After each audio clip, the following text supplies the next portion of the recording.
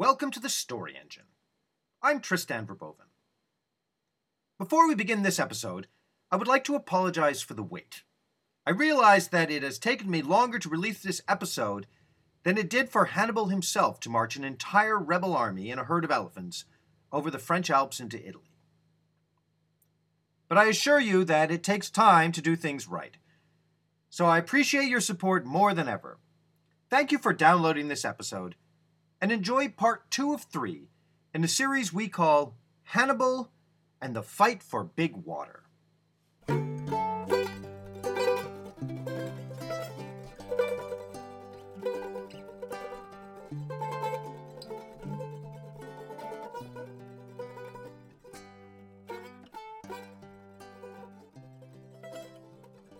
Ever since Marshal Skippy took to riding with his son, folks have started calling them Old Skippy and Young Skippy.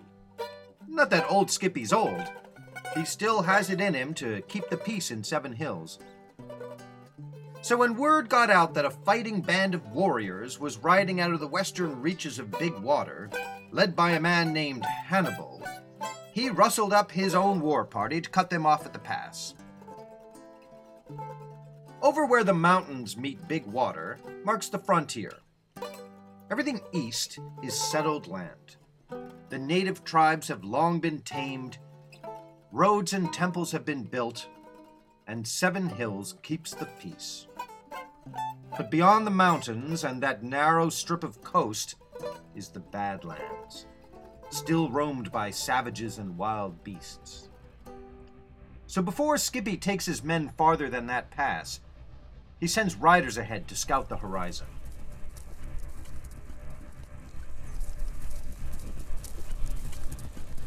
Younger Skippy is first to see the riders return, and he hurries down the rough path with his father to meet them. "You've been gone so long, we started to fear you dead," young Skippy half jokes. "We have come a long way," replies the scout. "Around this bay and the next, across the great river and beyond." "And no sight of Hannibal and his band?" inquires old Skippy. "Only once. We came to Saguntum, where we found the burning remains of an entire tribe massacred and their stores raided. The survivors told us the invaders made their way east towards Seven Hills." "Well, the only way is through this pass," says old Skippy. "Where have they disappeared?" "Well, we tracked them until the great river," reports the scout. "The local tribesmen say that a large force forded the river with warriors of at least a dozen tribes, and a train of pack animals a mile long, and a herd of giant tame beasts the likes of which they've never seen before." "What stories!" laughs old Skippy. "And where do they take these giant beasts? Surely not over the mountains." "I sent some riders northeast to track them," replies the scout. "We intercepted a small group of them as they disappeared up the mountain pass." "Well, that means they'll be deep up in that pass in midwinter. They'll be lucky to survive a day," says young Skippy. "I've known the Cartha my whole life," says old Skippy. "I've never seen one stray from the side of Big Water, let alone climb a mountain, lest their gods deal them a terrible misfortune." "I fear, father, that this Hannibal's no regular Cartha, and that his men no longer fear any misfortune their gods deal them." "I don't care how tough and crazy these redskins are," replies older Skippy. "If any one of them makes it out the other end of that mountain range, we'll be ready for them." The old marshal orders his men to move out. Within the hour, they are making their way back through the pass to the foot of the mountains at Tocchino. Once they're on their way, younger Skippy calls one of his riders with a message to Seven Hills. "Send for Marshal Long," he tells the messenger. "Get him to gather a posse and meet us up at the Trebbie River. Something about this rebel barbarian does not sit well with me."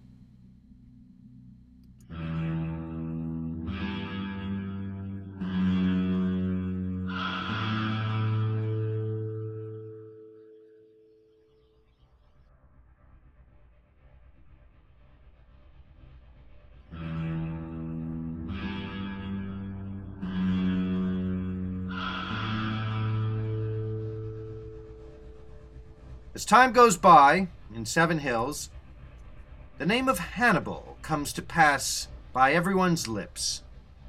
In the weeks since the citizens first heard the name, the news has gotten more and more troubling. At first, it comes from messengers, with dispatches from Marshal Skippy taking position at Taquino. Then from Marshal Long setting up his position at Trebby River. Then, slowly, the messages stop.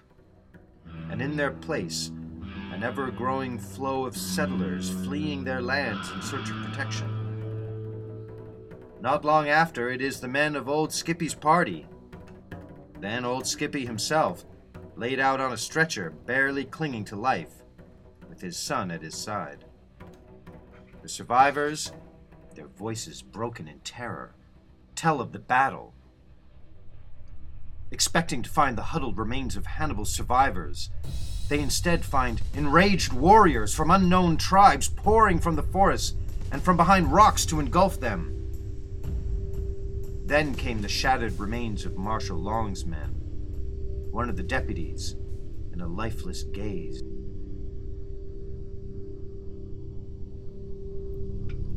Cartha riders drew us from our camp in the early morning frost, but when we chased them, we found ourselves fording an icy mountain river. At the other side, we were cut down by a sudden horde of Cartha raiders led by Hannibal's brother Mago. These men somehow survived their mountain crossing, but rather than weakening them, it has made them stronger, more ruthless, without fear. The stories send dread into the citizens of Seven Hills. Hordes of savages, pillaging towns and burning farms. Then more news. In a cunning ruse, yet another troop of men from Seven Hills is tricked into a narrow passage between water and cliff. Then, from the darkness comes a hail of violence, destroying them helplessly where they stand. Each attack is carried out in stunning brutality and precision. Young Skippy listens with great interest to these accounts, wondering what sort of savage this Hannibal could be. A man who could raise such a fighting force from all these nations, to find in them loyalty and common purpose, a will to fight with such bravery and discipline. With such a small band of men, he could take down forces twice his size. This is no ordinary man.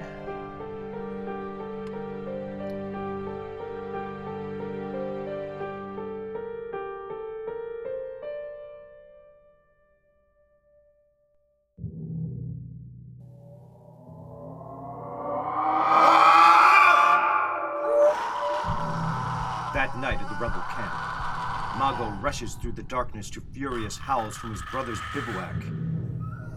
Hannibal wakes in a rage, his eyes still fixed on the visions before him.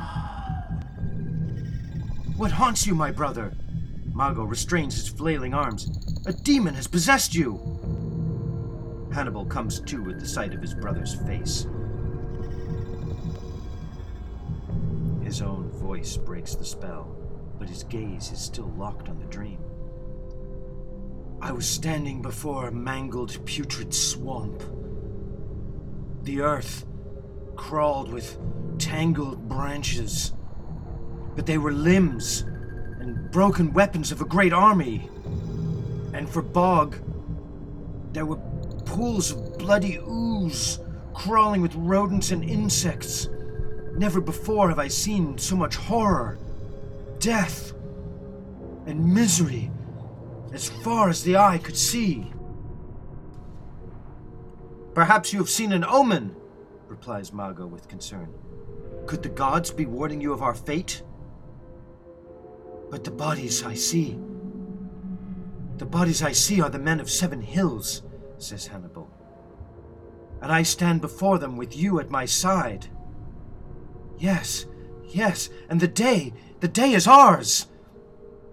The day is ours, my brother. And our victory is more hideous and glorious than you could ever imagine." "Just when I thought the gods had abandoned us," says Mago, "they offer this splendid premonition."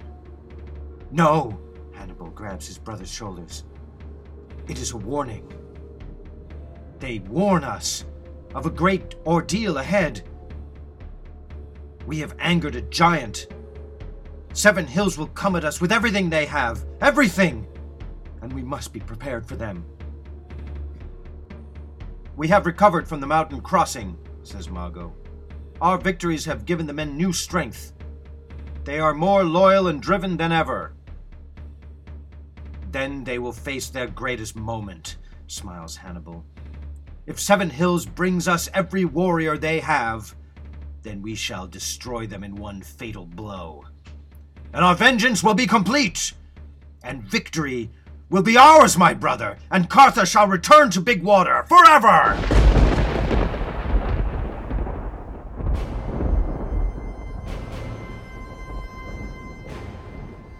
Hannibal is right. In 7 Hills, the citizens bicker how these uncouth brigands could deal such a blow. They vow not to rest until this enemy is crushed. Able men are called to rally against the invaders. They are equipped and trained with the finest weapons, and put in charge of the most able leaders. The enlightened and powerful citizens of 7 Hills shall do what they have always done. They shall destroy Hannibal with a heavy hand.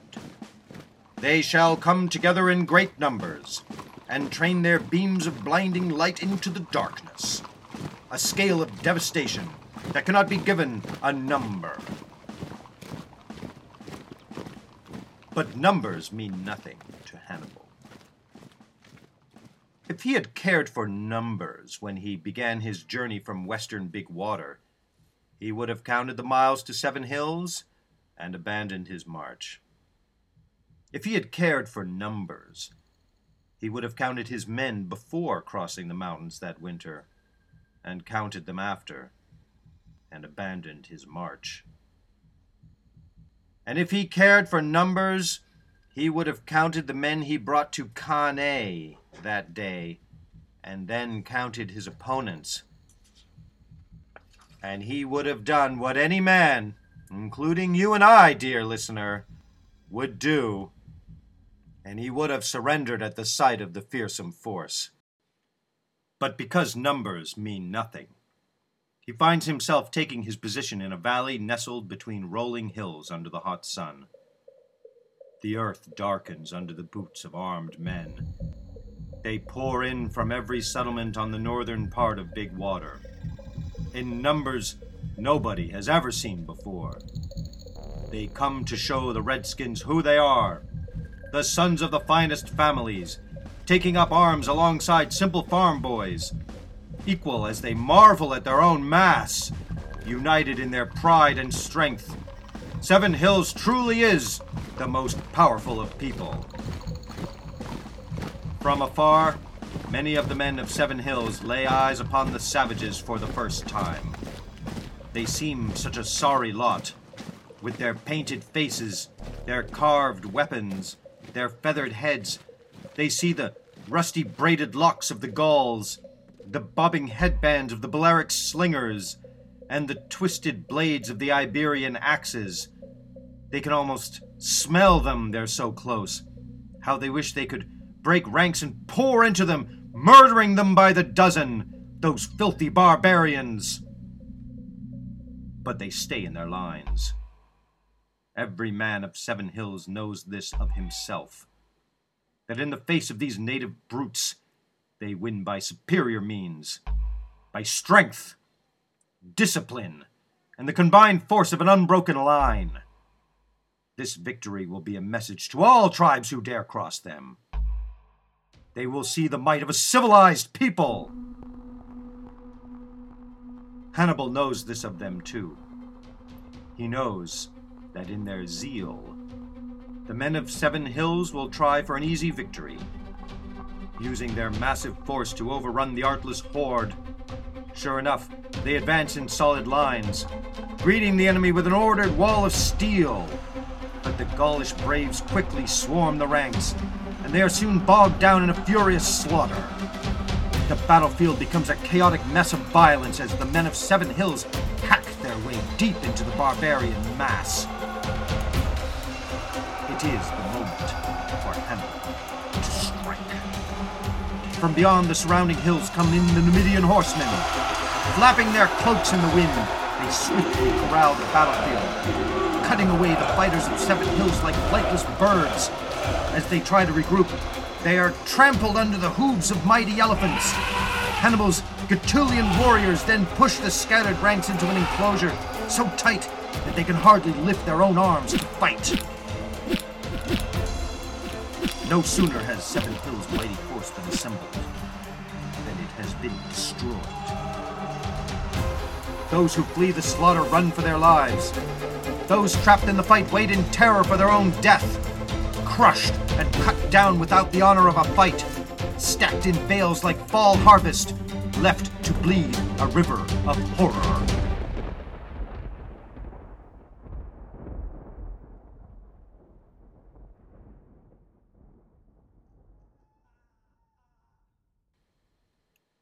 And now it is over. One day that seemed an eternity. Hannibal's warriors have not yet had the time to rejoice their victory. They have spent this day desperately dispatching the maddening task of silencing the incessant moans of survivors so that they may sleep. Night falls and they abandon it in futility, and in sleep succumb to the feverish nightmares that accompany such a wholesale slaughter of men.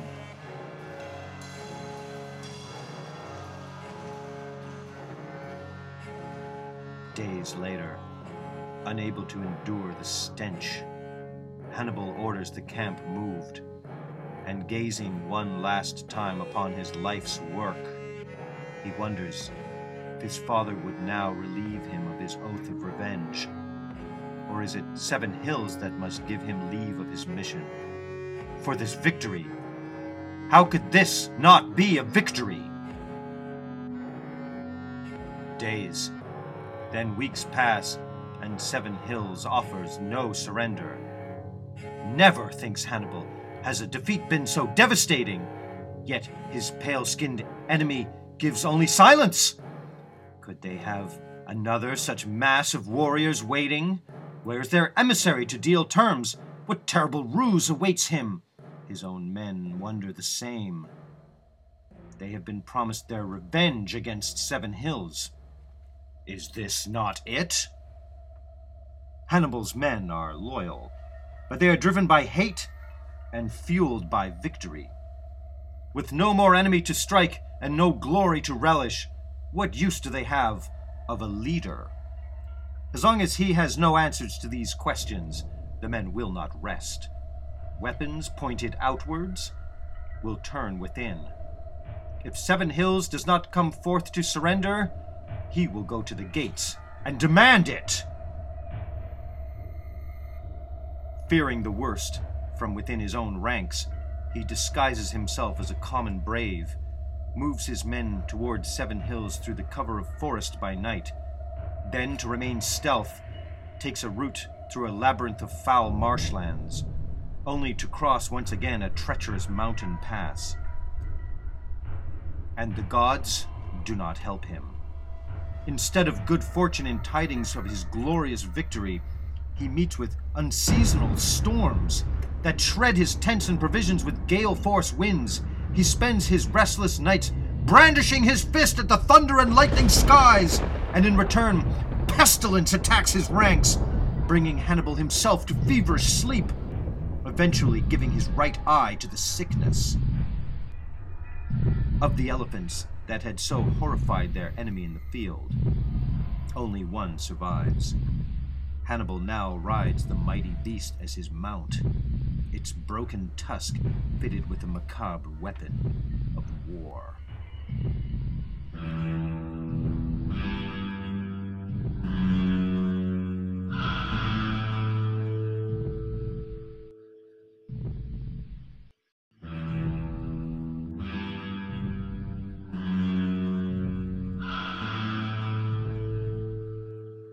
In Seven Hills, what remains of their fighting men has been arriving in a scattered trickle.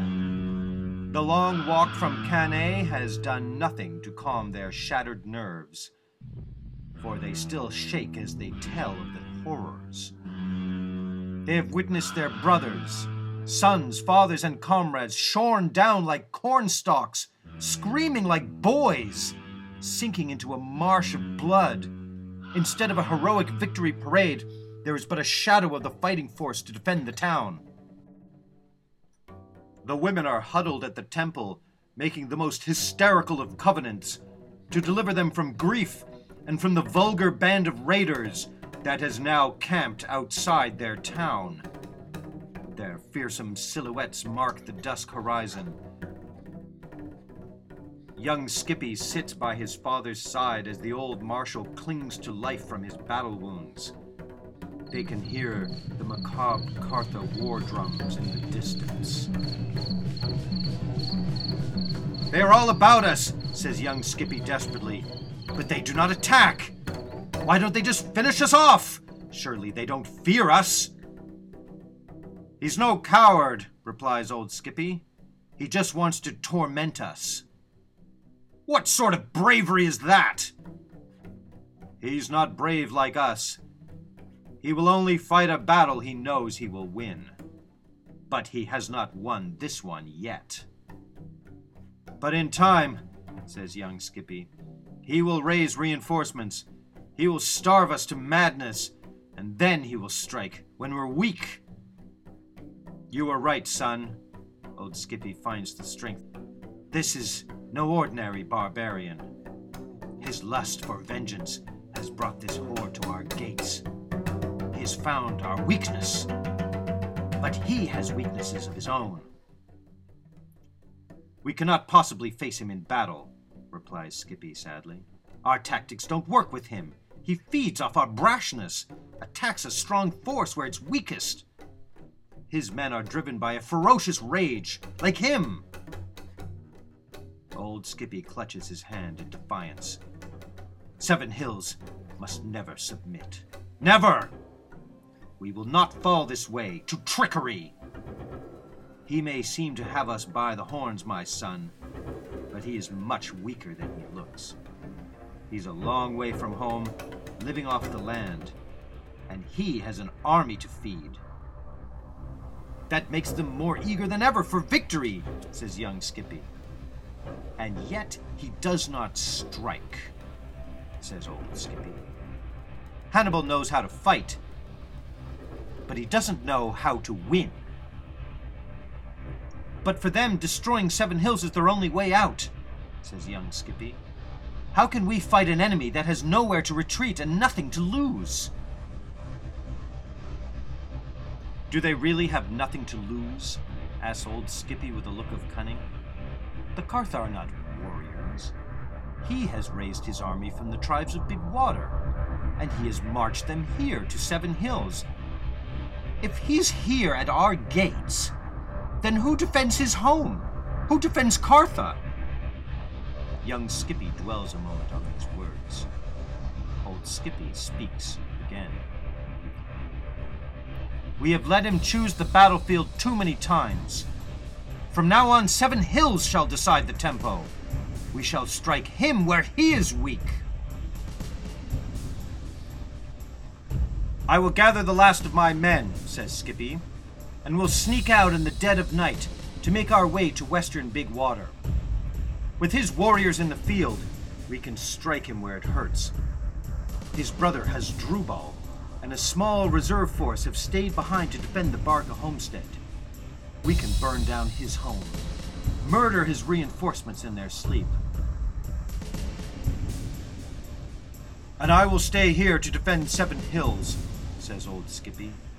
"But by the looks of it, I will be leading women and children into battle. Don't worry, Father. Hannibal doesn't want Seven Hills. He wants revenge. He will go where the fight is, and I will take the fight to him. Seven Hills cannot die. Seven Hills is the light. We shall shine what light is left into the darkness. Seven Hills will never die. Seven Hills can never die, never!"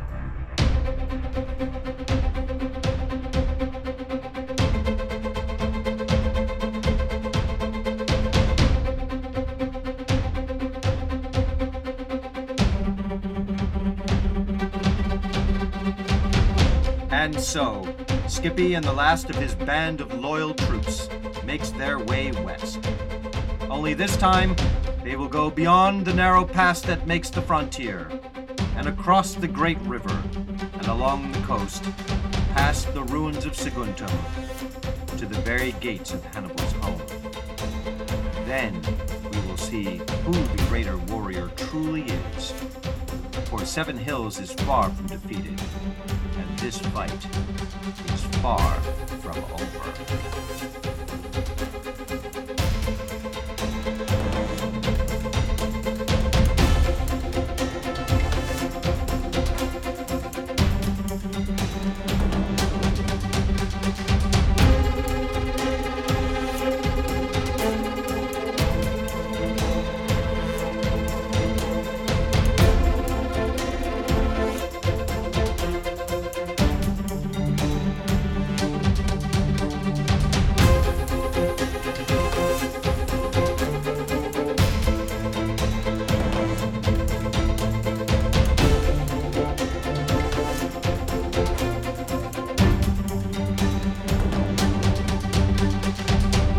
This is the Story Engine. I'm Tristan Verboven. Thank you for listening to our podcast. Special thanks goes out to Jamie Tiemann in Bucharest for pushing me to finish this episode. A special shout out also to my listeners in Wichita, Kansas. We would love to hear from you, so please leave us your comments on the webpage. Don't forget to tell your friends about us. I would also like to recommend some podcasts that have inspired this show. Check out Craig Buddy's History of Pirates podcast, and of course, Jordan Harbour's Twilight Histories podcast, both available on iTunes. Episode 3 is coming soon, so subscribe to the Story Engine, and you'll be the first to know when it comes out. Till then, thanks for listening.